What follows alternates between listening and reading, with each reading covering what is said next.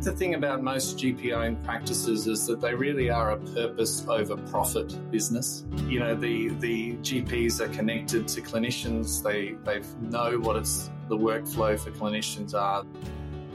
From the Medical Republic, I'm Francis Wilkins. This is The Tea Room. General practice and the healthcare profession overall has been under pressure for years. And in the past few days, as we all know, the profession has also been under attack by mainstream media. All GPs are obviously affected, and that includes one particular group. That's GP practice owners. Joining us in the tea room today to talk about the challenges that owners face is Dr. Jared Dart, a director of the Australian General Practice Alliance. Dr. Dart is a GP, practice owner, and co-founder of Wellio, a telehealth platform designed to enhance practice viability. Now, the Australian General Practice Alliance was formed in 2016 to represent the interests of GP practice owners. The initial trigger for the formation of the Alliance, or AGPA, was the attacks on general practice by the Australian government and big business pathology. So its aim is to address the issues that face principle-led general practices. Jared, thanks for joining us in the tea room. You're welcome, Francis. Thanks for having me. Pleasure. It's good to have you here. Now, this crisis, which we know so much about and have known about for years, it's deepened in recent months. How has this affected GP clinic owners as opposed to just clinicians? Yeah, well, I think it's been hard for everyone in general practice, and that's across the board with respect to the reception, the clinical staff, and the practice managers and the owners. I mean, it really feels like we've had 5 years crammed into 2. And, you know, from my position as an owner and working closely with practice managers, I've really witnessed the stress that it's put upon those 2 people. We had to respond with systems. We had to roll out vaccines in what was a rather shambolic government program. We had to urgently pivot to manage viral illnesses whilst protecting our patients and staff. We had to rapidly look at telehealth solutions and incorporating video into our workflows, manage lockdowns, manage the HR issues that come with any business, but particularly with respect to burnout, challenges with recruitment, staff costs going up, and the inevitable illness and the isolation periods required. So it was very challenging from the system point of view. And of course, the other part that's everyone's aware of is that inflation and general inflation has been very high, but medical inflation over the last 2 years has been particularly high. And, you know, our costs are at least 10% higher in our practice. And that's, you know, across the board from electricity through to wages, to consumables, to cleaning, to rent, etc. So there's been a lot of cost pressures placed on us. And, you know, you add into the mix things like payroll tax, which potentially are retrospectively and could bankrupt a practice principal. You can understand why the stress load is significant. And all of this in the context of what's been a real decrease in revenue over the last 10 years, because even those privately billing practices haven't been able to increase their fees whilst the rebate has been stagnant. And I think one of the things that really affects a lot of GP-owned practices and the practice principals is that the buck really stops with the practice principal. You know, you walk down the corridor and if there's a problem, you hear about it. And, you know, as is usually the way, people take the good stuff for granted but get frustrated by the bad. And if you think about it, the running of a business is a lot more complicated than people think. And until you've done it, you can't really understand what's going on. And it's a bit like the duck analogy on the pond. They look like they're floating, but they're paddling furiously underneath. And I suppose the biggest problem is that GP practice principals have nowhere to go. You know, a GP otherwise can retrain or go on sick leave, but practice principals only really have one option, and that is to sell. And unfortunately, many are. And as we're seeing, there's an increasing non-GP ownership in the general practice space with growing corporatization. And I'm not sure that that's a good thing. So not just the challenges of providing outstanding healthcare, but as an owner, facing economic challenges as well. So all that said, why do you believe GP ownership offers the best business as well as the best health outcomes? The thing about most GP-owned practices is that they really are a purpose over profit business. You know, the GPs are connected to clinicians. They know what the workflow for clinicians are. They know what patient needs are. and therefore they can design systems and processes that are reactive and appropriate. The reality of healthcare is that it's one of the most complicated, if not the most complicated industry. And there's a lot of information asymmetry that people don't know what they don't know. So you can see it time and time again with large corporate private equity backed groups that I engage with in a clinical perspective. And generally, the service to clinicians and the service to patients seems to degrade over time rather than improve. And the other thing about the general practice ownership is that GP owners and principals have built the industry that we all know and value. And, I always say to people that in my practice, which has been going since 1945, and I'm not that, but I'm really standing on the shoulders of 6 or 7 practice principals who came before me. And, one of the privileges I have in my day-to-day job as a practice principal is that I can leverage the connections that these people have built over time.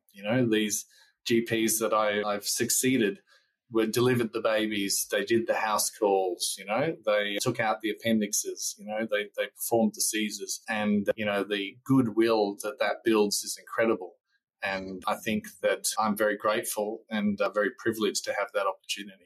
Do you think then we're seeing a downward trend in those values, if you like? Is this what the future is looking like with increased corporatization and so on? I think if we look at the pure business mechanics of general practice, some of the high value care that Nick Coates seems to think he's an expert in as an infectious diseases specialist is harder to deliver. And that's a funding and a system issue. But the goodwill of GPs and the practices in which they work have allowed those services to be delivered. The on-the-day appointments that take longer than the scheduled slot, the procedures that aren't appropriately remunerated, the care for the underprivileged or the very unwell. None of those work in a profit-driven system. And we see that in America, where the system allows them to de-risk their business and to focus on high remuneration care, not high value care. So that's my concern when I see the increasing corporatization where maybe the underlying motive is more financial than it is care. Well, there is a strange perception that we can't be a business and still care. Even in my practice, as I've increased the services available, I've improved the facilities. Because I'm not the old clinic waiting room that existed before, they seem to think that we're less compassionate and caring of small minority of patients. So there's an unusual psychology about money, care, and cost and price. But, ironically, almost every other sector in the healthcare market can be a business. We know pharmacies are shops, dentists charge, state health has business cases, and everyone understands that their staff have to be paid more and more each year. But I do feel strongly that this is part of the bulk billing phenomenon. In a little way, we've sort of tied the rope, the noose that we're hanging on at the moment, because it creates this perverse expectation that healthcare should be free. They don't make good bedfellows, really, do they? Money and Medicine, which is obviously the title of one of our newsletters, where we do address financial issues that the healthcare profession faces. But sometimes I wonder whether people think this is just an altruistic profession. Care is absolutely everything, and finance is nice if you can get it, but it's not the key thing. But it's not really that straightforward, is it? I think the perceptions are based upon 20, 30-year-old data. I mean, a lot of the things that are intrinsically believed by the community is stuff they grew up with, So 20 or 30 years ago, GPs were earning considerably more than they are now.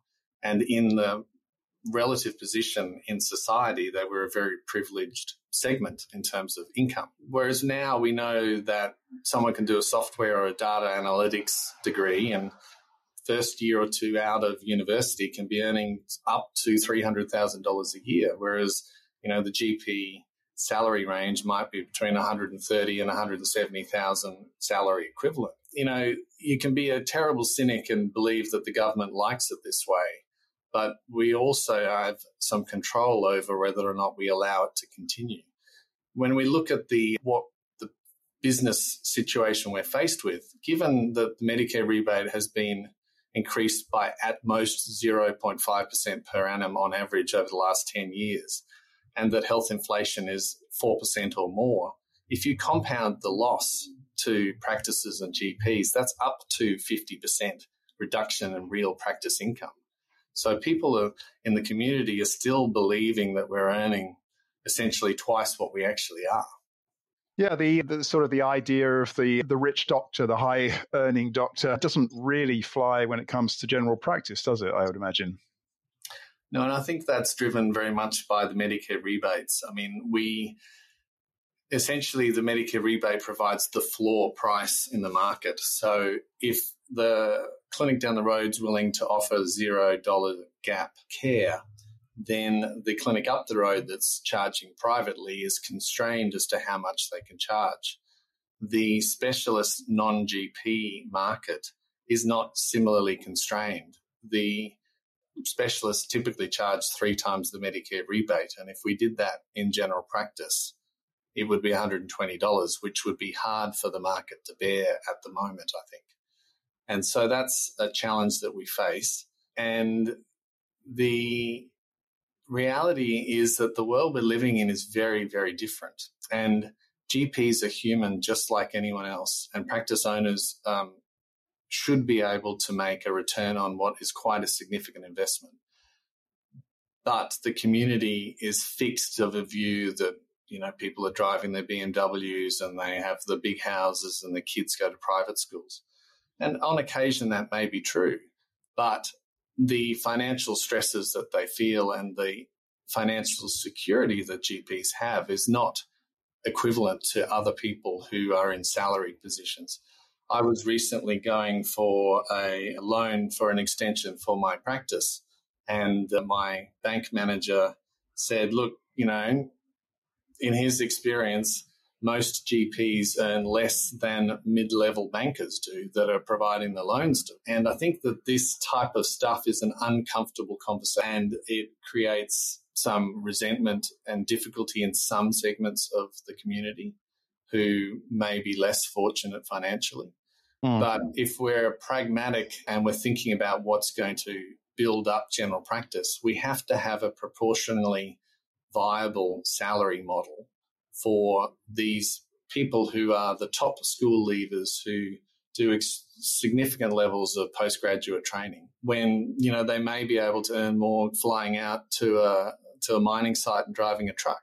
I mean, this is an unfortunate comparison, but it's something we have to think about as a system if we want to get it right. And when it comes to building up general practice, as you say, and that presumably involves there in no small part, as we know, the government has this Strengthening Medicare task force going, which reports at the end of the year. Do you feel that practice owners have genuine representation in the efforts to reform the GP sector? No, and we've been clear with the government about that. Essentially, they are missing out on the opportunity to take the perspective of people who run and implement general practice every day. The AMA and the RACGP are on the task force, but the reality is that many of the representatives in those organisations are not practice owners, and practice owners themselves are very busy.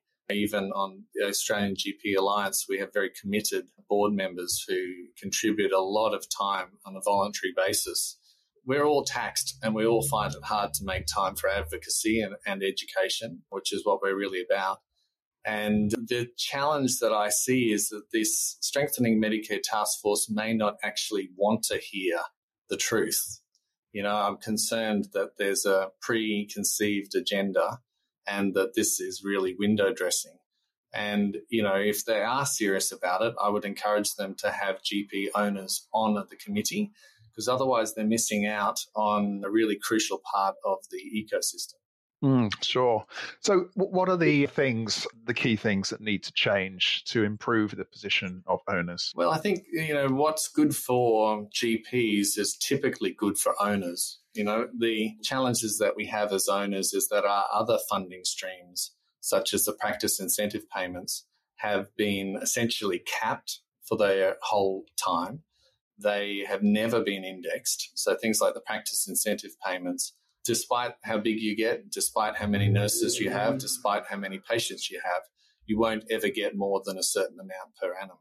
And so that is decreasing in relative terms. But the things that I would say that would change, that would help both GPs and practice owners, is that I really strongly believe we need to move incrementally and sensitively away from bulk billing.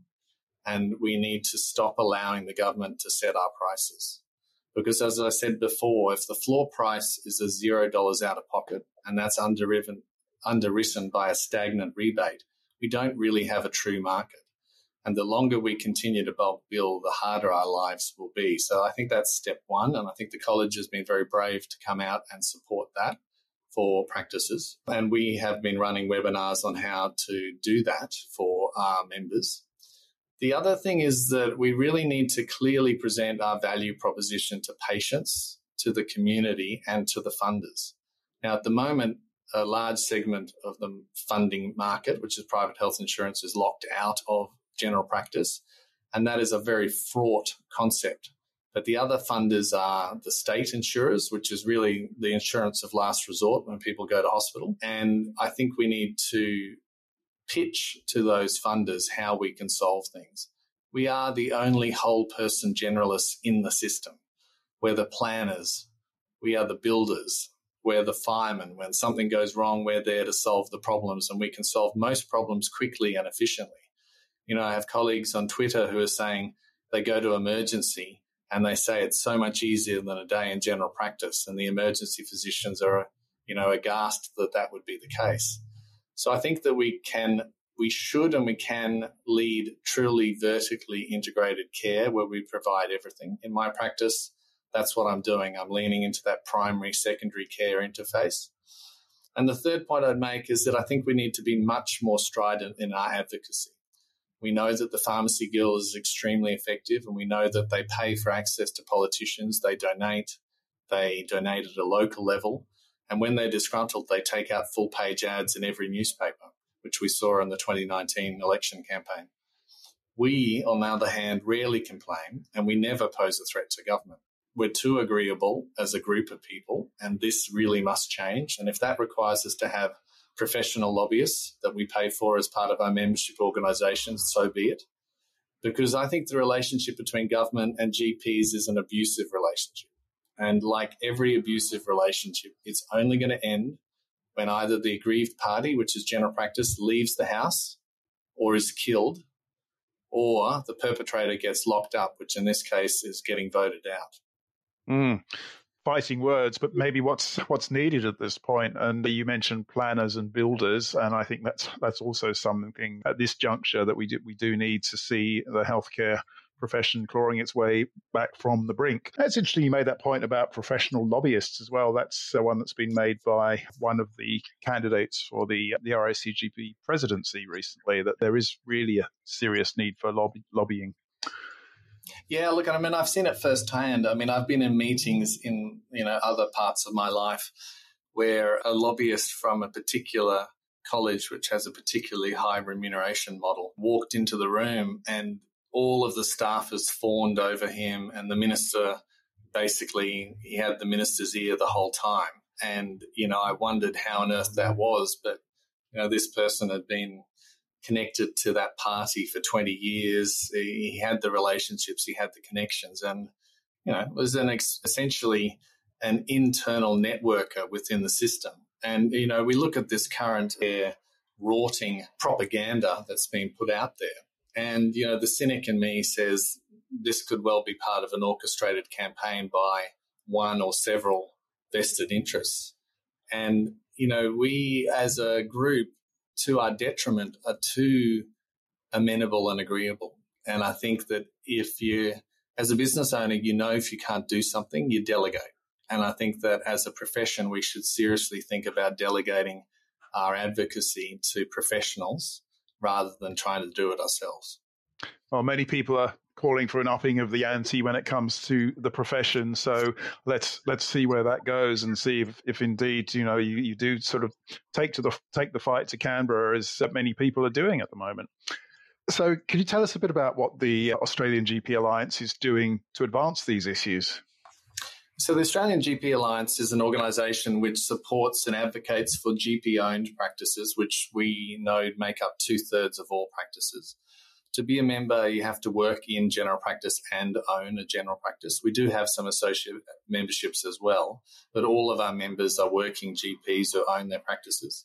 And we provide education. We've just started some peer support networks, which have been incredibly popular and which we would encourage people to join, where they have small group meetings, and also the advocacy, which I've been leading. We've drafted policy proposals for every election, and we frame our policy on what's best for the community and our patients, but also the practices in which they're delivered. And under the principles on which we work is that there are 3 components to a high-quality primary care system: the professionals who deliver the care, the practices in which they deliver the care, and patient access, which should be affordable and which should be underwritten by the government. And as part of our policy proposals, we've made 4 key proposals. We'd like to see the workforce incentive payments increased and an emergency payment made to allow us to retain our nurses, who are crucial for general practice. We'd like to see the government commit to developing the workforce like they do in other sectors, such as the hospitals and pharmacy, so that we can offer training and retention packages for our reception and our nurses. We need the government to put in an independent pricing authority. It's something I've been pushing for 5 or 6 years now. Medicare and other funding mechanisms need to be delivered on the basis of evidence. And as part of that, they need to immediately correct the underfunding of general practice, which is equivalent to about $5 billion per year. And the last is about that access, the patient access. And the Medicare safety net and the enhanced safety net provisions need to be simplified. It needs to be one threshold for PBS and MBS, and it needs to be more accessible with more tiers so that patients can access support for the care that they need without having financial considerations limit them. And following on from what you said earlier about lobbying, I can see that there's definitely some work there to be done. This is going to be a very uphill battle, isn't it?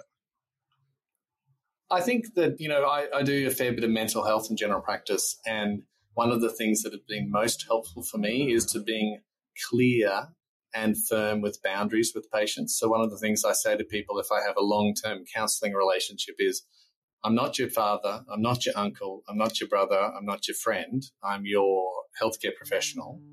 And I think that setting boundaries in a similar way with the government will mean that we will get a system which the community and our patients deserve and which supports general practice. And that's the wish list for the Australian GP Alliance, reflecting many themes that we're hearing from the profession at these rather troubled times.